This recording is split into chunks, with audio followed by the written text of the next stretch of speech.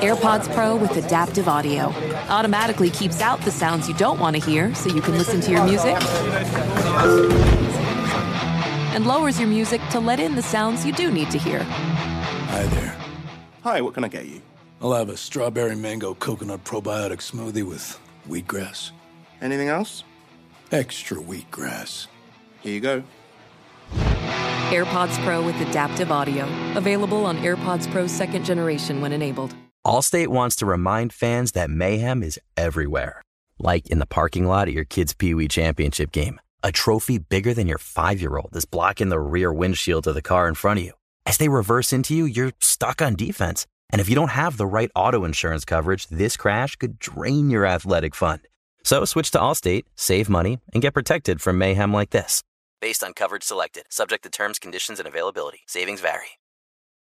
Hi, it's Gabby Reese, and this podcast is powered by Laird Superfood. It was created in our kitchen by my husband, big wave surfer Laird Hamilton, and it all started with a simple idea. What began as Laird's secret for long-lasting energy on the waves is now Laird Superfood, offering a full range of delicious plant-based creamers, coffee, greens, and more. Visit lairdsuperfood.com and use the code GABBY2024 and save 20% on your first order. Welcome back, everybody. It's a Dynasty Fantasy Football podcast on Fantasy Pros. I'm your host, Scott Bogman. Follow me on the Twitter at Bogman Sports. I'm joined, as always, by Pat Fitzmaurice at Fitz_FF on the Twitter machine. Apologies for not being here last week. I was jet-lagged and very, very tired coming back from Seattle in the All-Star game. Fitzy, did you miss me? Were you okay without me?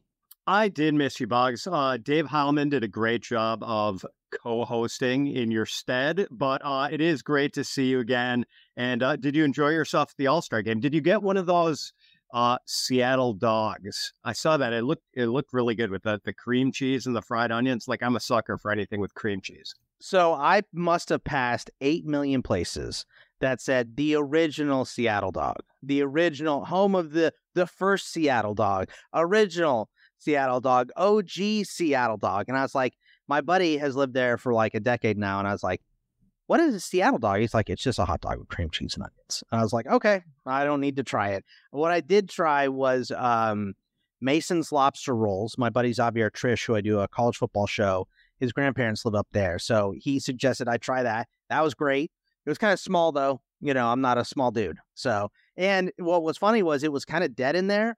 And like 4 Astros fans were in there. And I don't know if you watched a lot of the weekend, but every time the Astros came in, boo, boo. It was a lot of that. And the other thing that I tried, a local thing, was a pizza from this place, I believe it was called Mods, and it had crab on top of it. And so crab pizza, you know, was a little bit bigger than a personal pan from Pizza Hut, and it was $30 in the ballpark, of course. But I mean, dude, the jerseys were $4.50. And I was like, okay, looks like I'm going to buy a hoodie here. I was like, going to buy stuff for all my friends and everything. I'm like, first of all, the line is an hour and everything is way too expensive. So you guys get pictures. So, you know, so that's what I did. But yeah, I had a great time. Thanks for hosting. Thanks for Dave. Thanks to Dave for filling in. Great show that you guys had last week. And look, this one's going to be a fun one because it's hot takes time.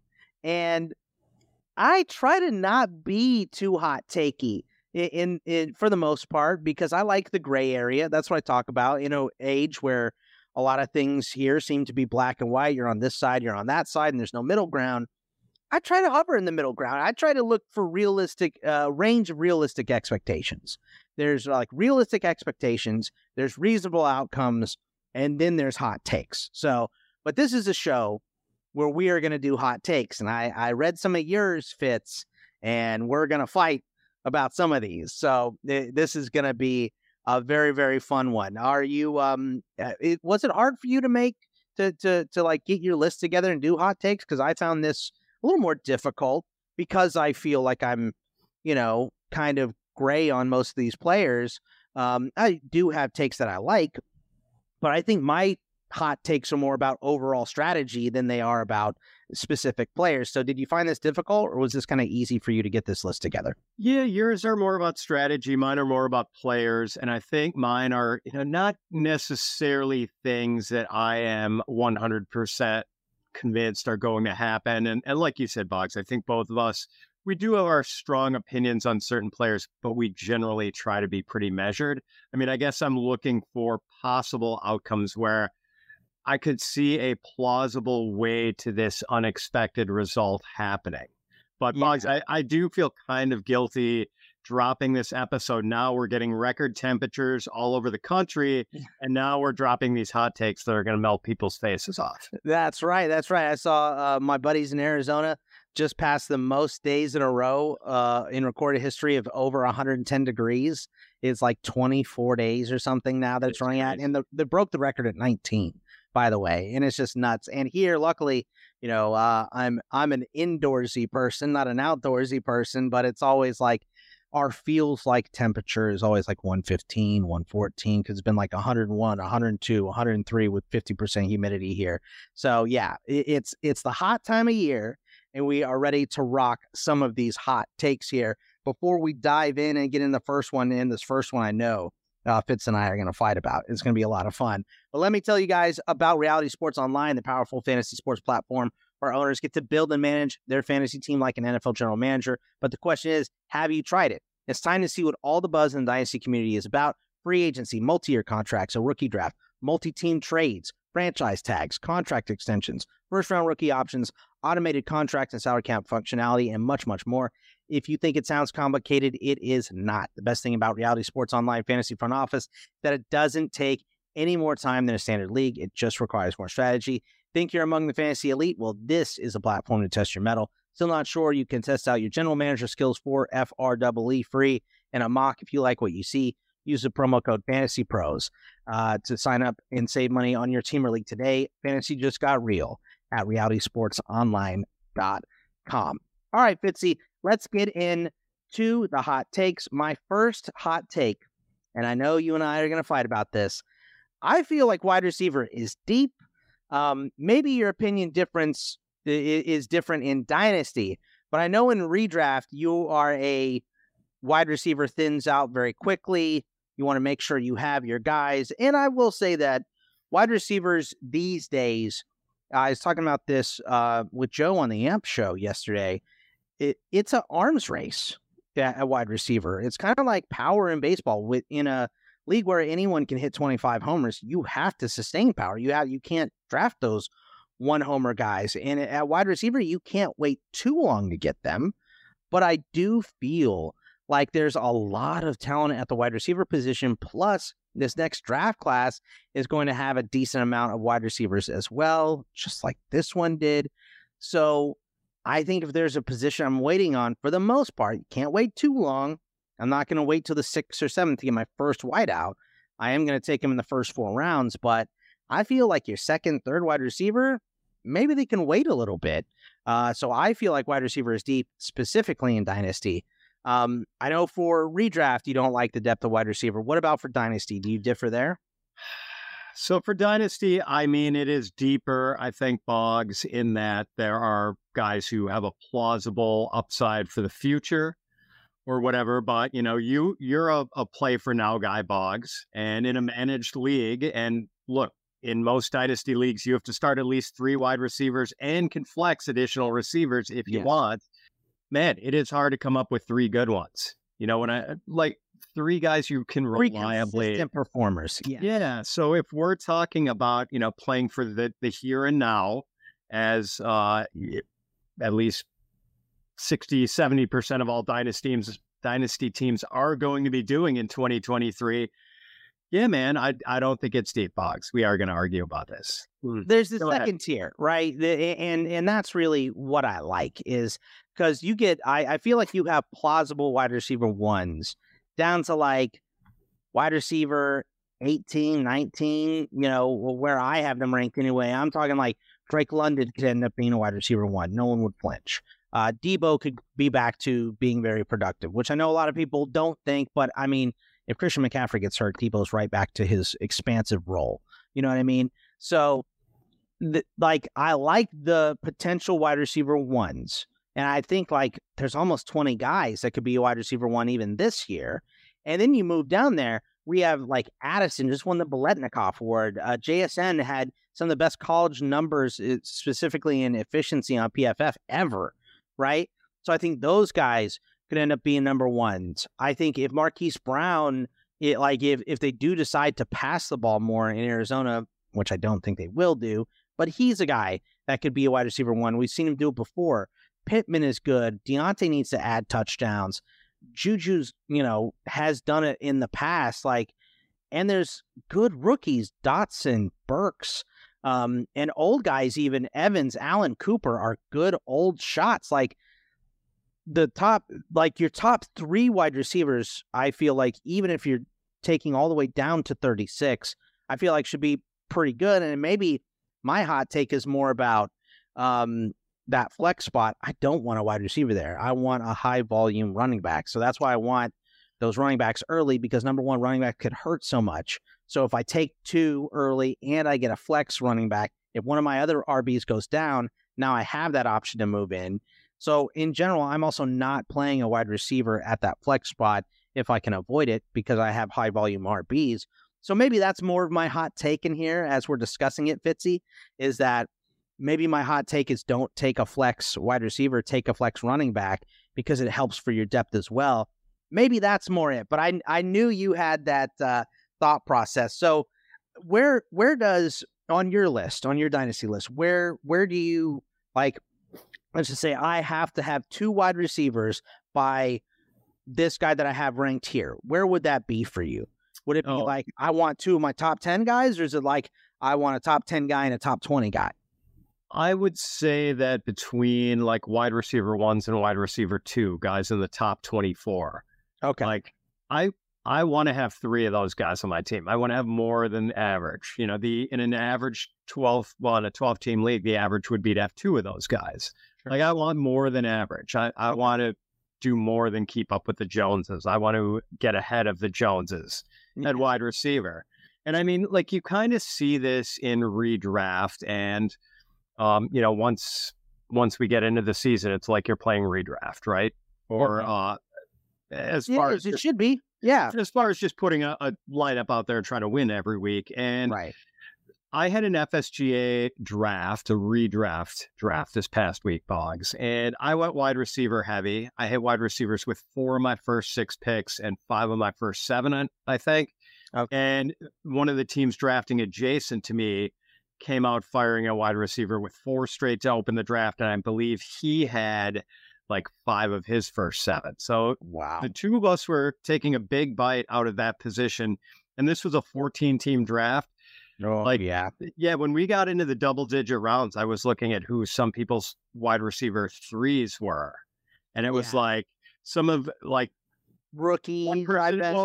One person had Kadarius Toney as their wide receiver 3, and I'm they're actually ahead of the game in this league. Yeah. At least, not ahead of me and the other guy who was hitting wide receivers hard, but ahead of everyone else, because there were guys like Odell Beckham, that's someone's wide receiver 3. And yeah, I mean, it was just pretty scruffy down there with some of these teams. And if you fall into the trap of thinking wide receiver is deep, that can happen to you, where you are struggling to put a credible third receiver on the field in your lineup every week. Well, my other point to this is that there are a bunch of wide receivers coming out every year. We saw this class was very deep.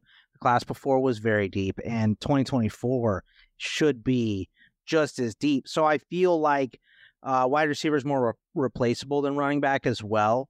So I feel like, in a startup, I'm trying to get those RBs, and then I will fill in the wide receivers later in the draft, because there's going to be more available. And that it starts from, Pop Warner in Little League. Your best athlete is quarterback first, and then it's wide receiver, and then it's defensive end. So that's where we're going with the athletes first. So you see more and more of these better athletes translating to the NFL at the wide receiver spot. So I feel like it's deep. You don't. We can move on to your first hot take here and get away from the wide receiver deep, because we're just not going to agree. Yeah, let's go over to quarterback, Boggs. And I think that Sam Darnold is going to play more games at quarterback for the 49ers this year than anyone else, and will make himself a desirable fantasy asset for 2024 and beyond with his performance this year. So here's my case, Boggs. As far as the playing the most games this year. Like we know, so I'm high on Trey Lance, and we've talked about this. I'm not going to bore people with more Trey Lance talk, but clearly Kyle Shanahan and I don't seem to feel the same way about Trey Lance. It does seem like they are very reluctant to make him the guy. And I feel like it's not going to happen this year unless Shanahan is backed into a corner. And as far as Brock Purdy, if there was a way to monetarily short the stock of Brock Purdy, like I would do it in a heartbeat. I don't think he's very good. I think he feasted on bad defenses last year. And if they want to make him their starting quarterback this year, I think he's going to run into problems. So Darnold, we know he has the draft capital, but after 5 years, yes, there's been a lot of disappointment. But let's look at those 5 years, Boggs. He comes into the league, and his offensive coordinator is Jeremy Bates, who has had 2 very undistinguished seasons in the NFL as an offensive coordinator. And Gase was calling a lot of those plays too, right? Well, that was year 2. Year 2 and year 3 was Adam Gase. So the first year was Todd Bowles was the Jets coach. Yeah. So then it's Adam Gase for 2 years, and we know that was just a complete train wreck. Then he goes to Carolina, and it's Matt Rule for 2 years, who did not have a very successful tenure.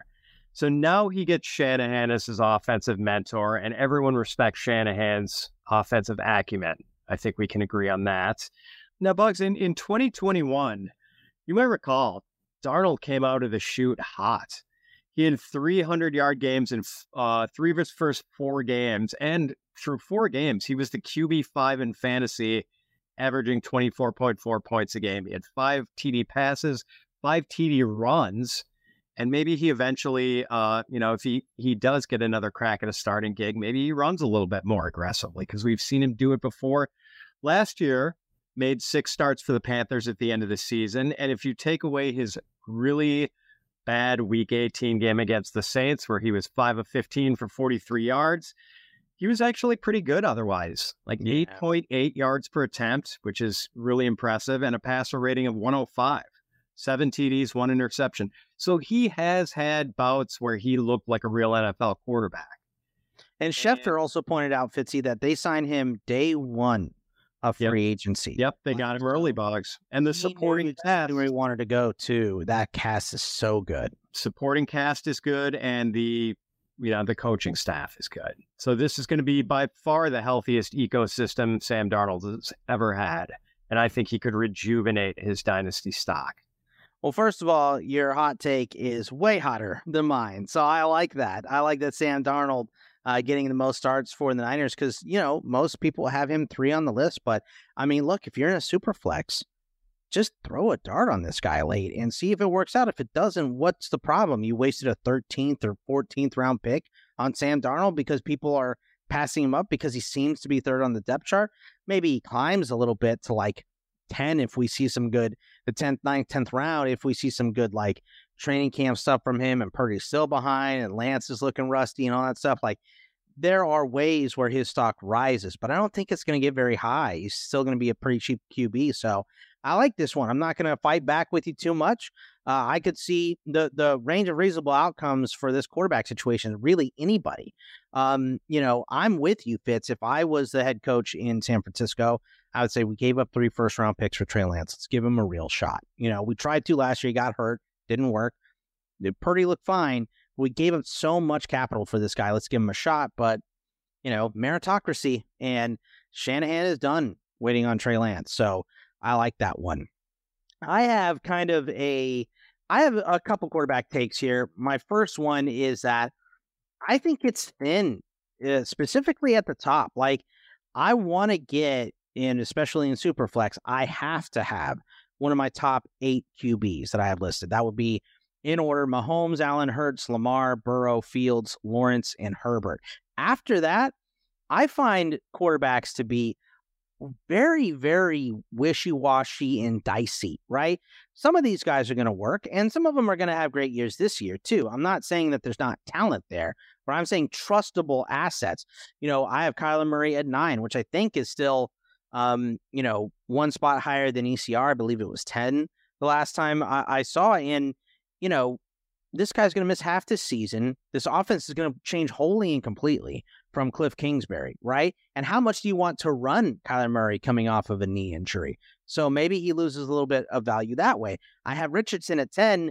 I mean, the dude is supreme talent, physically gifted, shredded up all over the place. But we've seen plenty of supremely gifted athletes burn out at quarterback because they just can't do it.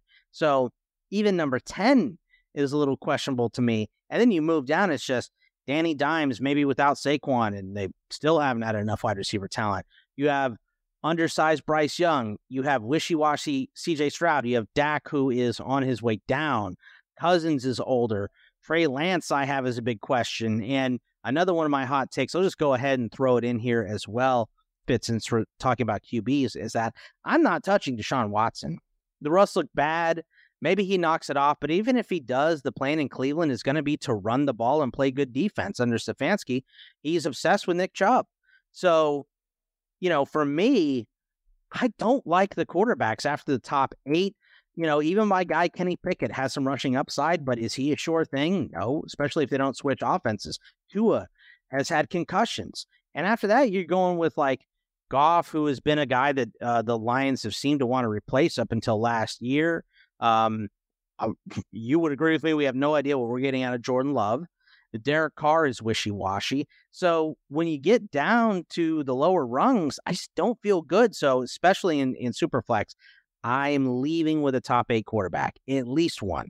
So, and if I'm drafting in a 1 QB league, I am prioritizing those top 8 guys. They still go later, but I have to get one of my top 8 because I just don't trust a lot beyond that. So, Fitz, your thoughts about the overall health of the quarterback position. Now, we should have a bunch coming in next year, which should be nice, but between now and then, remember, Spencer Rattler a couple of years ago was mock drafted number 1 overall in a bunch of spots, and last year he wouldn't have got drafted. So, there's just quarterback. We're seeing a lot of those old guys that were steady Eddies retire. So the top is kind of, top 3 are great, but moving on past that, it's more dicey than it has been in the past.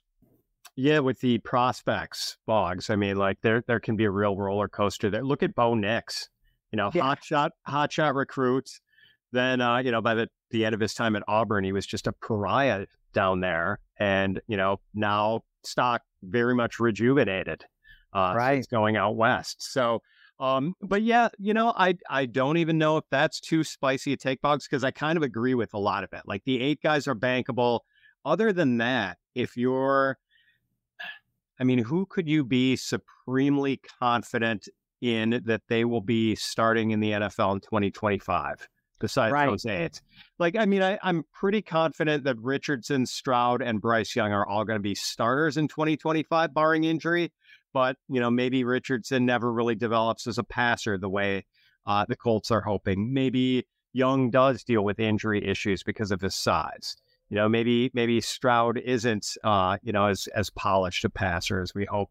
I'm optimistic about those guys, but Deshaun Watson. Be optimistic, yeah. But in terms of for sure, it's just right there. Right. I mean, a lot of these guys are getting older, Cousins, and I think Daniel Jones is still going to be around after he gave us a pretty impressive performance last year, but who knows? I mean, maybe it just worked out really well with Brian Daboll last year and he can't repeat it this year. And what do you think about Watson, my Watson take? Because I kind of threw 2 of my hot takes at you there.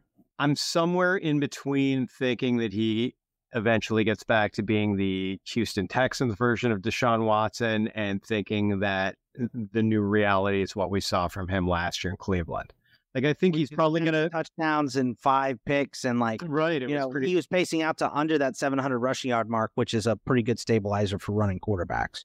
Yeah, I think he's probably going to settle somewhere in between those 2 extremes, which, isn't exactly a bold take there. But, yeah, I just not a top 8 take either. It's not getting him into that top group that I don't know. I don't know if he cracks the elites again. I think you have good reason to doubt that. Yeah. All right. Well, I gave you 2. So, Fitz, why don't you go ahead and rattle off a couple for us here? All right. I'll give you one right off the bat, Boggs. Saquon Barkley falls out of the top 20 as far as the consensus running back rankings for Dynasty after the 2023 season. It was great to see Barkley stay healthy in 2022. I mean, he really needed to after missing all of 2020, well, all the 2 games with the torn ACL in 2020, and then missing 4 games in 2021 with ankle issues.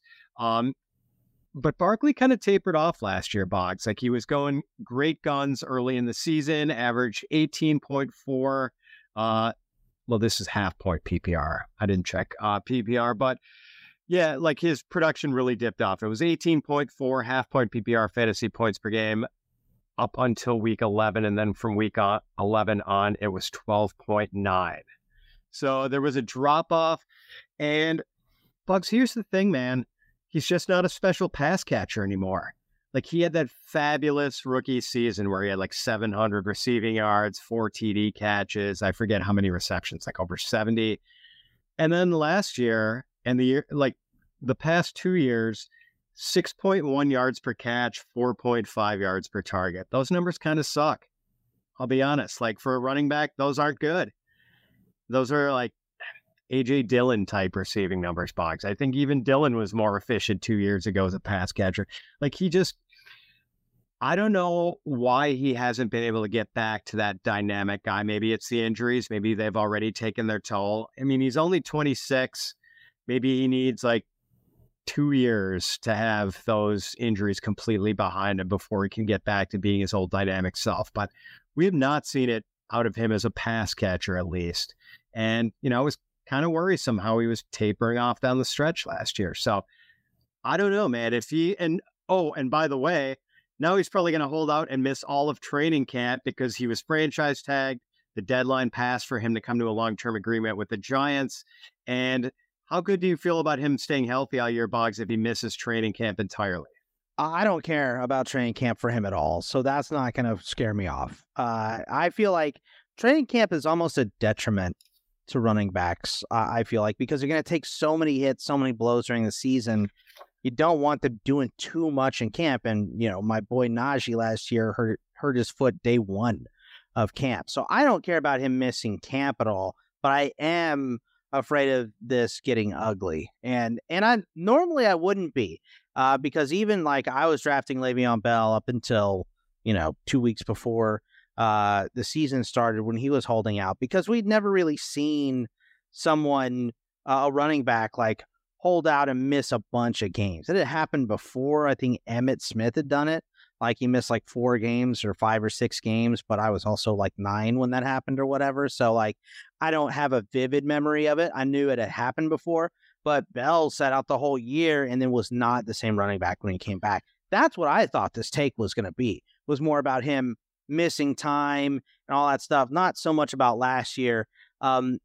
Look, this is one of my issues with Daniel Jones, is that the reason he led this team in targets and catches, I believe, last year, the Giants, it was maybe not catches, but definitely in targets. And, they didn't have anybody else. They had no downfield threat. I mean, Darius Slayton would get open deep and drop the ball so many times. It was so aggravating. Isaiah Hodgins is not a speed demon at all, so he's taking short routes, and they weren't asking Danny to put the ball downfield, which is why they drafted Jalen Hyatt. It's why they traded for Darren Waller. You see, I feel like to get some of that middle of the field open a little bit more for those dump offs for Saquon to work, so he doesn't have to then fight off 4 tacklers immediately after he catches the ball. So I think I'm still a Saquon guy. I understand his injury history, people not liking him, and you're one of those guys, and I get it, but I can't hate Saquon. I can't do it. So I'm going to disagree with you on this one, but that's why it's a hot take, because it is hot. We're burning up the midnight oil on these here. So before we get to your next one, Fitz, since we're sharing some of our more wild takes on plenty of guys here, we have more value than consensus on this. It's important to understand how people at large value these players when you're trading. A tool that's a game changer in these situations is the Dynasty Trade Value Chart at fantasypros.com/trades. All the analysts here at Fantasy Pros have come together to place values on each player and draft pick in order to help you make the best trade deals. Don't Just follow our takes, act on them strategically by using this tool. Remember, that's fantasypros.com/trades. Also, if you love this show and you want to interact with Pat and I directly, we will be answering your questions at 5 p.m. Eastern over our Discord at fantasypros.com/dynastychat for premium subscribers. So please check that out. Use the trade tool and come and talk to us about your trades. We love, half of what we do there is breaking down trades that people have done or they have been proposed or are about to propose to other people. So please come talk to us. We would love to answer your questions. That is so much fun. Fitz and I text each other after doing that. I'm like, this is our job. We just got to talk fantasy football for an hour. Like, we definitely appreciate it. Hey, Doug Gottlieb here to tell you the national sales event is on at your Toyota dealer, making the now perfect time to get a great deal on a dependable new Toyota truck, like a rugged half-ton Tundra.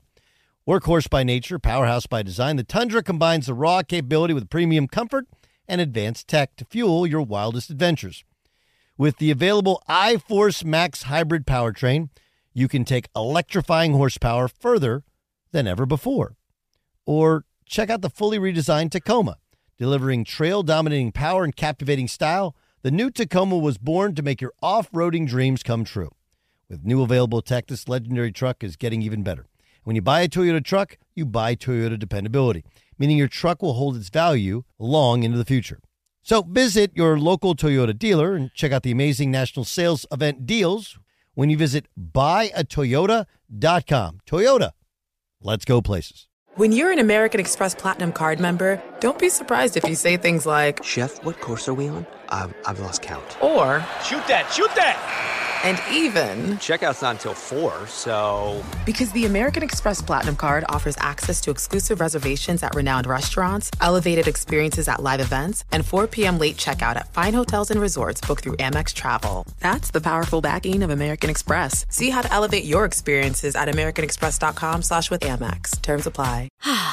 Spring is a time of renewal, so why not refresh your home with a little help from Blinds.com? We make getting custom window treatments a minor project with major impact. Choose from premium blinds, shades, and shutters. We even have options for your patio, too. Blinds.com invented a better way to shop for custom window treatments. There's no pushy salespeople in your home or inflated showroom prices. Our design experts can help you find the perfect window treatments on your schedule. We'll even send free samples directly to you. Plus, we can handle the measuring and installation for you. Unlimited window treatments installed for just one low cost. And with Blinds.com, you'll always get transparent pricing. No hidden fees. Our free shipping and 100% satisfaction guarantee can put the spring back into your step and into your home, too. Shop Blinds.com right now and save 40% site-wide. Get 40% off for a limited time at Blinds.com. Blinds.com. Rules and restrictions may apply. All right. I gave you 2. Give me another one, Fitz. What's your next hot take? All right, Bugs. And just to backtrack, I don't actually hate Saquon Barkley. I just do have concerns about his value going forward. But Hater. So my next one, also running back related, I think Antonio Gibson becomes a consensus top 15 dynasty running back by the end of the season. Or at least I can see a plausible path to it happening. Look, as I've said before, he is as big and as fast as Jonathan Taylor and is a former college receiver, so we know he can catch passes, and he scored double-digit touchdowns in his first 2 NFL seasons. So last year he fell out of favor with Washington offensive coordinator Scott Turner for whatever reason and had a career-low 149 carries. But now it's Eric Bieniemy's offense, and I'm optimistic that Bieniemy is going to up the usage of Antonio Gibson. And I think it makes sense for him to do so now that J.D. McKissic is no longer on the roster. Like, even in those first 2 years where Gibson was catching a lot of passes for Washington, he wasn't the leading pass-catching running back on the team. It was McKissic. Yeah. But McKissic's gone. I think Gibson is going to have the passing down work to himself and hopefully a good percentage of the early downs too, because I think, Brian Robinson, I'm not going to trash him or anything. I think he's a decent running back, but I don't think he has special qualities. I think I'd say he's above average, but not special. I think that's fair. Yeah. I mean, like, he's a perfectly fine early down thumper, but I think he's pretty limited. And whereas I think Antonio Gibson has potentially special traits, the size, the speed, and the pass catching ability. And so I'm optimistic that Gibson is going to get more run this year under Bieniemy than he got under Scott Turner last year. And I think, in an offense that, it's probably not going to be one of the more prolific offenses in the league this year with Sam Howell at quarterback, but maybe Sam Howell dumps off a lot as a young, inexperienced quarterback who's going to be under duress a lot of the time. So it could fuel a potential, 60, 75 catch season for Antonio Gibson. And, if they can get him the ball in the space, this dude can make some big plays. So I'm cautiously optimistic about Antonio Gibson. And boy, if he does have a splashy year, Boggs, suddenly he could creep into that top 15 range. I think the skill set you want to recognize with Antonio Gibson is what Debo has, right? It's kind of the same thing where you want the ball in his hands and he can go and make an explosive play. He can break tackles. He's shifty. He's fast.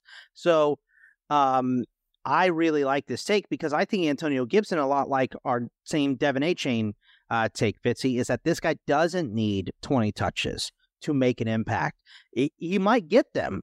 You might get way more touches than he had last year, especially if he proves it. So that's within a reasonable realm of possibility, I think, too. But even if he doesn't, if he's a 12 to 15 touch guy, somewhere in that range every single game, he's got the juice to make big plays. So I'm going to agree with this hot take because I like Antonio Gibson a lot. So I like that one. And I do think Brian Robinson is a little bit of, like I said, above average, but not great. He's not going to blow you away with anything, but he can do everything. He can be a third down back. But I think, you exchange Jalen Warren for Brian Robinson, it's kind of the same thing going on. You know what I mean? So probably more of a backup, but they do like him because he is a thumper and he runs hard.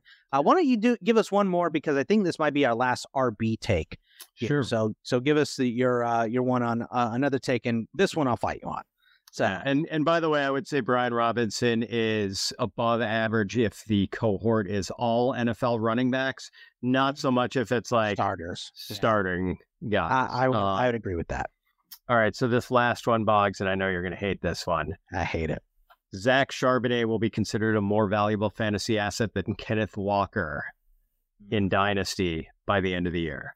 So now, Boggs, my running back rankings in Dynasty do not reflect this. But here's hot takes. So yeah, okay, it doesn't. Yeah, and in fairness, I mean, Kenneth Walker did show that he's a pretty darn good NFL running back last year with an 1,100-yard season after missing time early in the year, and he did it kind of over a part of his season. But here's the case for Charbonnet, Boggs. Both were second-round picks. And so it's not like there's a big draft capital advantage here for Kenneth Walker. And as we know, Pete Carroll runs the closest thing to a true meritocracy that there is in the NFL. We saw this with previously when Rashad Penny was a first-round draft pick and couldn't get on the field right away because Chris Carson was better in Pete Carroll's eyes. Yeah. And, our own Thor Nystrom, I know you respect his opinion quite a bit. I mean, he loved Charbonnet and his downhill running style. And I believe Thor had Charbonnet ranked ahead of Jahmyr Gibbs this past year in his rookie draft rankings. So, and now Charbonnet is coming into the league as a more accomplished pass catcher than Walker, who didn't really do much of that in college, whereas Charbonnet had 37 catches for UCLA last fall. Brian Lewerke was Kenneth Walker's quarterback. Right. I know. The system, although, we didn't exactly see Walker lighting it up as a pass catcher last year either. It's really not his forte, Boggs. We're not going to see him turn into a 50, 60 reception guy. We're just not. So, okay, go ahead. So I'm sorry. No, that's okay. So I do think Walker's good, but I also think Charbonnet is good, Boggs. I think Charbonnet is going to affect Walker's production in that, if he does affect his production, all of a sudden Walker is no longer like a clear top 20 dynasty running back. And, if Pete Carroll decides he likes Charbonnet a little better, Charbonnet's going to play ahead of him, Boggs. We know that. Yes. And look, is this within the range of reasonable outcomes? Yeah. I mean, it could be. And my fear for Walker against Charbonnet is that Charbonnet gets the goal line touches because he's bigger than Walker. That's like my big fear for Walker. But that's it, because I feel like Walker is the better running back. Maybe not pass catching, but I think given a chance to do it, I think he's still. I would rather have the ball in Walker's hands than Charbonnet's hands. Charbonnet can do a little bit of everything, right? And he's a good running back. And I would say he's like better than Brian Robinson. I would say all around he's probably like better than Antonio Gibson as well. I think he's a good back, but Kenneth Walker is an elite back in my mind. I still have him as a top 10 RB in my dynasty rankings. That's not going to change. And what it is, it's his breakaway possibility. He makes guys miss. And this was something he did at Michigan State with a bad quarterback, with a whole defense. And that Michigan defense that he torched, one of the most impressive running back games I've ever seen in my life, where he scored 4 touchdowns late, and they just could not stop him. He wore through the Michigan defense, which ended up, being in the playoff. Like, that was a very, very good team. Lots of draft picks from that Michigan team, and he ate them up when they knew what was coming. So Kenneth Walker, to me, especially if Geno is cooking again, I think both these guys can work. I think they will run the ball more because they have both of them than they did last year. I believe they were like 27th or 23rd in rush attempts last season. It was pretty low, but Walker is the better running back to me. The breakaway yards, the explosive plays are the difference maker for me between him and Charbonnet. Charbonnet doesn't quite have that breakaway potential that Walker does. There's not many running backs that do. So not that Charbonnet can't have big chunk runs, but Walker gets them. And he'll get them most games. So, and I still think he leads in touches. So I don't agree with this one, but I do understand the fear of Charbonnet. And look, I was as bummed as anybody when I saw the Seahawks draft Charbonnet. I went, oh, because that hurts both of them. I would much rather have Charbonnet in Tampa Bay or something, taking carries away from Rachaad White. So, all right. I think, so that's all the running back ones. Let's go back over. I got a couple wide receiver ones here. But before we move on to our next hot takes, let me tell you about our next giveaway. Is for a free Ultimate Custom Championship belt from our friends over at Trophy Smack. To win, all you have to do is subscribe to Fantasy Pros YouTube, the Fantasy Pros YouTube channel that you're watching this on. Comment on this video. That's it.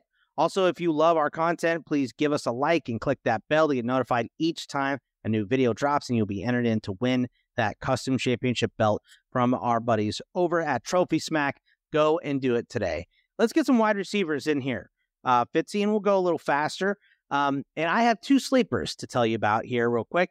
Jameson Williams, I feel like, is severely underrated. ECR is, I think, 31. I have him at 17. And on the same team with John Mechie, who I'll talk about in a second. His last year in college, he was top 5 in yards and yards after the catch, top 10 in yards per reception, and top 15 in yards per route run. And this is as close a prospect that we've had to DeAndre Hopkins in a long time. And because Amon-Ra St. Brown is, a top 10 wide receiver now in the NFL, we're just overlooking Jameson. He also has a suspension that, has kind of clouded him. By the way, his ECR moved up 1 spot today to 30. I have him at 17. We talked about this in the wide receiver episode before, but I just need to re-hit it because this is one of my hottest takes. Even though we did talk about it before, I want to re-hit it and tell everyone I am all in on Jameson Williams. I'm trading for him. I'm drafting him, whatever you have to do. And his Alabama teammate, John Mechie, who is in Houston, Fitz, is just my number 1 sleeper across. You know what? I want you to guess, because you're not looking at it. What do you think John Mechie's ECR among wide receivers for Dynasty is right now? It's probably got to be like 70-something. 71. Wow. I mean, there are some people going ahead of John Mechie. Let's see. So he's at 71. Just ahead of him, Al Lazard, Cedric Tillman, who hasn't played yet for Cleveland, by the way, and they traded for Elijah Moore, is ahead of John Mechie. Tyler Boyd, Romeo Doubs, DPJ, Michael Thomas, who can't stay on the field, Wan'Dale Robinson, who's done nothing. Nico Collins, his teammate, who is fine, but a jag in terms of wide receivers. I think John Mechie was underrated coming into the NFL. And then, of course, he had the cancer diagnosis. So I understand, there's a lot of injury stuff for him. And we saw James Conner after, his going through his stuff with cancer, having some injury issues. I get that. But John Mechie has a chance to be the number one in Houston. There's opportunity there for him to be the number one because Robert Woods, the ghost of Robert Woods, is like the only competition he has, right? So when he left college, he was top 10 in receptions, yards after the catch, contested catch rate, and missed tackles forced. Top 10 in all of those stats. And he blew out his knee in the SEC championship game in 2021. He had the cancer diagnosis. It's been a rough year. It's been a rough 2 years for John Mechie, but this guy I feel like was underrated coming in the NFL. Then he had the cancer diagnosis, and now people are acting like he's, not going to do anything in the NFL. I mean, 71. That is, what a wide receiver 6. I mean, that is absurd. And I have him as my ECR wide receiver 48. And I will take him in every single startup that I do. And I will you could probably trade a 3rd-round pick to get Mechie now, a 4th-round pick maybe in some leagues for a team that has depth at wide receiver. Another reason why I think wide receiver is deep is because I think some of these guys are severely underrated, Fitzy. So Jameson and Mechie, I'm not an Alabama fan, I swear, but these guys really impressed me. What do you think about those two guys in terms of their ECR? Yeah, no pushback whatsoever on Jameson. What he did in Tuscaloosa was very impressive. Draft capital, speed, physical traits, everything. I don't like that he got himself suspended for gambling, but I think everyone agrees that he's got a really high ceiling. Mechie, I know he was highly productive in his 3rd and final season at Alabama and, also very productive as a sophomore too. I wonder, Boggs, if he has like any special traits. I mean, like he was productive, but granted in a very good offense surrounded by other terrific players. Like he's not big. He's not fast. At least not. It's that contested catch rate and those missed tackles forced that really impressed me.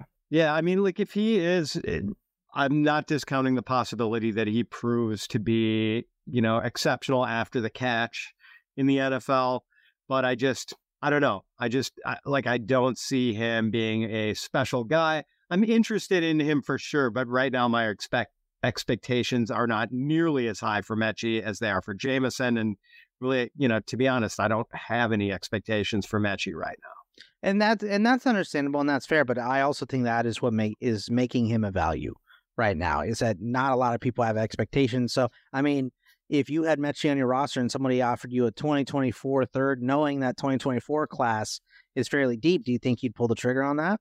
Get a 3rd? Yeah.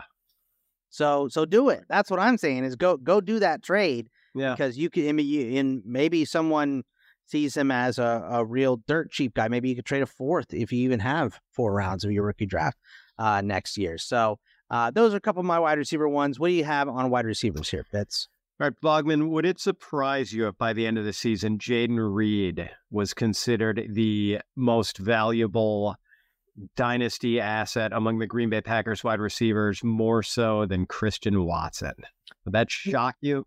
It wouldn't shock me, but it would surprise me because I also Welsh and I just got done doing a breakout show, and I picked Watson to be a breakout. So I do expect him to lead the Packers in targets and catches this year. But, Jaden Reed is pretty good. So I'm not it wouldn't be shocking, but I would say it would be surprising to me. Watson isn't I'm very cautiously optimistic about Watson. I mean, the size and speed combination is potentially special. And there were some flashes last year. I mean, there were some big plays, but an inordinate amount of his production came on big plays last year, Boggs. And if you compare the games where he and Doubs played together, as far as just net stats, receptions, targets, yardage, I think Doubs actually outdid him in the games they played together. It's not hard to squint and see MVS with Watson, right? Yeah, and like I don't think he's going to be that type of guy. But if you look at him versus Reed, both second rounders, and Reed was actually playing against much tougher college competition at Michigan State than Watson was at North Dakota State. So, again, Watson did have some exciting moments as a rookie, but I like Reed a lot too. Like he's pretty special at contested catches. Like in that department, he is really good, and also really good acceleration, and he's good with the ball in his hands, as proven by his 3 punt return touchdowns during his college career. So I'm kind of excited about this guy. And while I'm also excited about Watson, I don't think it's a slam dunk that he makes it and becomes this coveted dynasty asset. Like it's possible that, he doesn't get there. And I think people think he's maybe kind of a, I don't know, like it's a done deal, like Watson's already there and people are excited, making him like a top 25 dynasty guy. I'm not sure I do. I have Watson at 25. So it's funny that you mentioned that, because I couldn't put him in like my wide receiver 2s. You know what I mean? So I have him at 25. I can tell you that Reed's ECR right now is 49. So one spot below wide receiver 4. So he's your first wide receiver 5 coming off the board, which makes him a cheap asset, right? Like he's going in the range of Cortland Sutton, Marvin Mims, Gabe Davis, Tyler Lockett, Kadarius Toney. Are you taking Reed ahead of those guys, or are you okay with his ECR, but he is a targeted player and investment that you would like to make? Not taking him ahead of Toney. I am taking him ahead of Lockett. Boggs, you know what an ageist I am. And, and now JSN is there to, kind of crimp Lockett's style. So, and who was it? Was there a third guy you mentioned in that group? The last one I think in that group was Marvin Mims, Gabe Davis, Cortland. Oh, yeah. Yeah, guy. So I'll probably take Sutton, but I like the investment and the thought process. And this is where the thought process is good fits on things like this, is there's opportunity for him to be a 1, right? That's my same thought process with Metch. Like there is blood in the water. This job is up for the taking. It's not just, we're not going to just give it to Watson. Like Watson should be the 1. He's going to be in the role of the 1 to start the season. But if he doesn't lock it down the first 3 weeks, this job is open. Packers are kind of rebuilding here. So, this becomes a meritocracy very quickly. Yeah, and look, Boggs, I mean, the ECR is fair on Reed because he hasn't done anything yet. He wasn't like a dynamic prospect. He didn't, put up eye-popping numbers at Michigan State. But he's a very intriguing prospect, and it wouldn't surprise me if we thought about him much differently after his rookie year than we're thinking about him right now. All right, so I've got 2 more for you here, and I'm just going to give them both to you. One is a player, and one is more of once again, a draft concept one. The player is Malik Willis. I don't think is dead yet. And I know the Titans went out and they drafted Will Levis, right? And he is probably going to be the straight backup to Tannehill. Something bad happens with Tannehill this year, injury, bad performance, whatever. I do think Will Levis is their go-to guy, right? But let's not completely throw away Malik Willis yet, because he is one of those, as you would call them, Fitz, a Konami code rusher. So if he cleans up his mechanics a little bit, if he becomes more familiar and with experience, and we know from that whole draft process, this is a hard worker. He was thrust in way too early last year. We all saw that, and I'm not doubting that. Josh Dobbs got the start over him. He just wasn't ready. And he should not have been put in that position either. I think that was a mistake by Vrabel and the coaching staff in Tennessee, which is a very good coaching staff that doesn't make many mistakes. So, but he's not dead yet. And I think that maybe it's getting out of Tennessee. Maybe it's that, he pushes Will Levis this year and earns that number 2 role behind him quicker than we thought. I just like, specifically in a super flex, to invest in Willis just in case, even as a grab and stash, whatever it is, because of that rushing upside. That's my big take quickly on Willis, since we are kind of running short here, Fitzy. Yeah, totally agree, Boggs. We knew he was going to be a project coming into the NFL. I just think people, including the Tennessee Titans, were so I don't know, depressed by the first go around, and like when they brought in Josh Dobbs at the end of this season to make starts at quarterback, I think like that really killed enthusiasm for Willis among dynasty managers. But maybe it shouldn't, because we knew he was going to be a like major long-term project. Yeah, exactly. So that's my thought process. If you can get him real cheap, get him as a throw-in on a trade, whatever it is, maybe even scoop him off the wire and stash him if they do say, Will Levis is the guy, because that rushing upside is incredible for him. So let's not throw him completely away yet. My last hot take is, to me, tight end is very, very deep, Fitz. There's so much talent at this position that if I don't get a top 5, and the ECR top 5 is the same as my top 5, it's, Pitts, Andrews, Kelsey, Hawkinson, Kittle. If I don't get one of those guys, I'm probably just going to wait. Maybe you throw in Goddard, top 6, whatever. Still a high volume guy, but he's got Brown and Devontae Smith to deal with there. I like Freiermuth. I love Kincaid. He's a great shot. But even if you move down past like Njoku and Waller and Dulcich, let's get to some of these rookies. Let's get down to Mayer, Laporta, Kmet, McBride, Jelani Woods, Musgrave. These are all solid prospects to hit and could possibly push up into that high tight end marker. So I'm not really too worried about tight end in Dynasty and getting one, because I think there's a lot of good shots to take. And I didn't even mention Okonkwo, because they just added Hopkins, and obviously he's going to get pushed down a little bit, but he could end up being very, very good as well. So I just think the wealth and depth of the tight end position makes me wait on drafting that position, even in a startup. So your thoughts on the tight end position here? Then I know you have a tight end hot take as well. I agree with you that there are a lot of maybes at tight end, a lot of plausible maybes.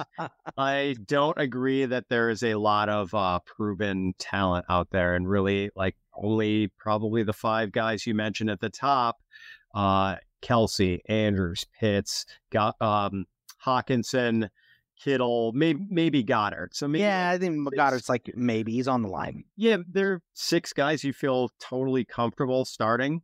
5 or 6, and that's half or less of a dynasty league. So, okay. Yes, I can't totally agree with you, Boggs. My tight end take is that Jake Ferguson is going to be considered a more valuable fantasy asset than Chig Okonkwo, popular breakout candidates by the end of the season.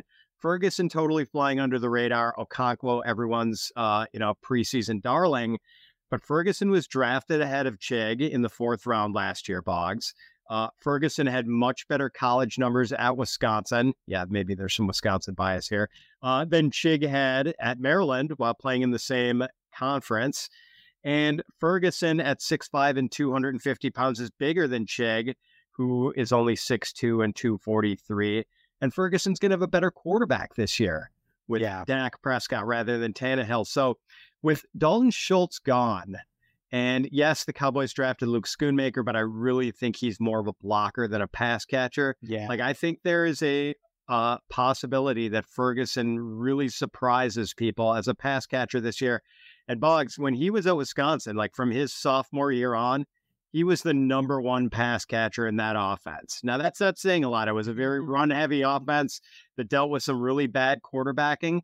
But, man, you saw it all the time when they were, in 3rd and long and it was crunch time. They were going to Jake Ferguson and not the receivers. Look at Fitz disagreeing with my point and then making my point, by the way. Love that. Ferguson, I didn't even mention him. He's another guy that's down there in that possibility of being in. I mean, Dak loves a good tight end. We know that.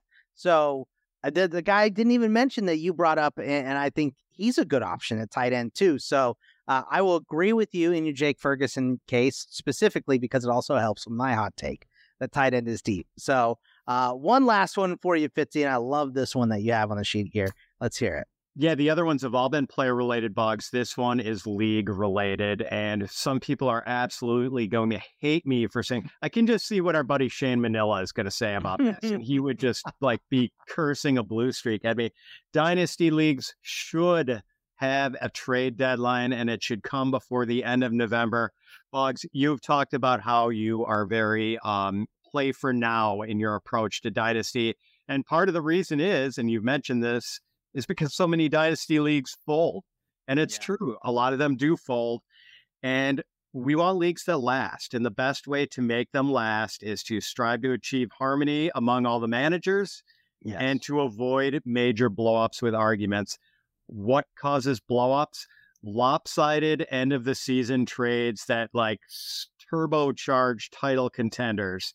And look, if you're one of the other title contenders and you watch some like cellar dwelling team sell off like their 3 or 4 most valuable assets to their brother, to like whoever, like a best friend, single right, and help that other title contending team really stomp the accelerator on the way to the championship, you are going to be angry about that. Like you can't help it. So put the trading deadline in, man. Like if you want to make that trade at the end of November, if you want to make it on Thanksgiving weekend, that's fine.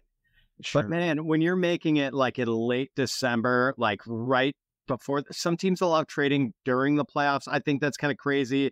I just think it's too much. Yeah, it's just way too much trouble for big brouhahas in leagues. No one wants that. Just avoid the sort of aggravation that brings leagues to, an end. Yeah, and no more. I agree with that. I'll add on to it too. Don't do league votes on trades. Have a commissioner that everybody trusts. And, most trades are fine. The only reason to not accept a trade, even if it's a bad trade, in my opinion, is collusion. That's it, which some of those trades look collusion-y. So maybe you have to go and get a thought process from the guy doing the bad side of the trade and say, why are you doing this? And have a commissioner that will do that for you. I think adding a trade deadline helps as well. And just talk to your league mates and figure out what's best for everyone and what they agree on, and get it before the season starts so you don't have to make changes in season. But I completely agree with that hot take as well, Fitzy. So look, those are our hot takes. We did it. We tried to get them in here.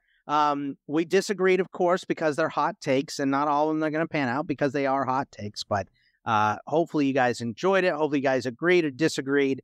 I know passionately this will be probably the most commented on show that we do this season here, Fitz, but there it is. We got our hot takes in. Remember, you can follow us on the Twitter at Bogman Sports for myself, at Fitz_FF for Fitzy, and we will see you guys next week to talk some players at the crossroads. And I got a lot of players for that one. This is going to be a fun episode next week as well. So tune into that, and we will see you guys next week. Take it easy, everybody. Thanks for listening to the Fantasy Pros Dynasty Football Podcast. Follow us on Twitter and Instagram at Fantasy Pros, and subscribe to our YouTube channel at youtube.com/fantasypros.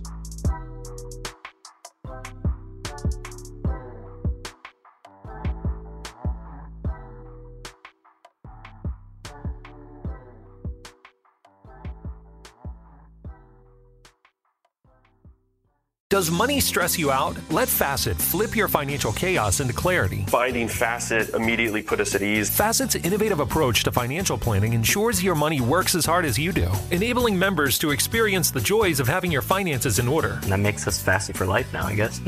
Visit Facet.com, FACET.com to learn more. This ad is sponsored by Facet. Facet Wealth is an SEC registered investment advisor. This is not an offer to buy or sell securities, nor is it investment, legal, or tax advice. These testimonials are from current Facet members who are not compensated. All opinions are their own and not a guarantee of a similar outcome. Allstate wants to remind fans that mayhem is everywhere. Like in the parking lot at your kid's Pee Wee Championship game. A trophy bigger than your 5-year-old is blocking the rear windshield of the car in front of you. As they reverse into you, you're stuck on defense. And if you don't have the right auto insurance coverage, this crash could drain your athletic fund. So switch to Allstate, save money, and get protected from mayhem like this. Based on coverage selected, subject to terms, conditions, and availability. Savings vary. Hi, I'm Gabby Reese. Join me and my husband, big wave surfer Laird Hamilton, on our journey with Laird Superfood. From our kitchen to yours, we've crafted delicious plant-based creamers, coffee, greens, and so much more using high-quality functional ingredients. Visit lairdsuperfood.com and use the code GABBY2024 for 20% off your first order.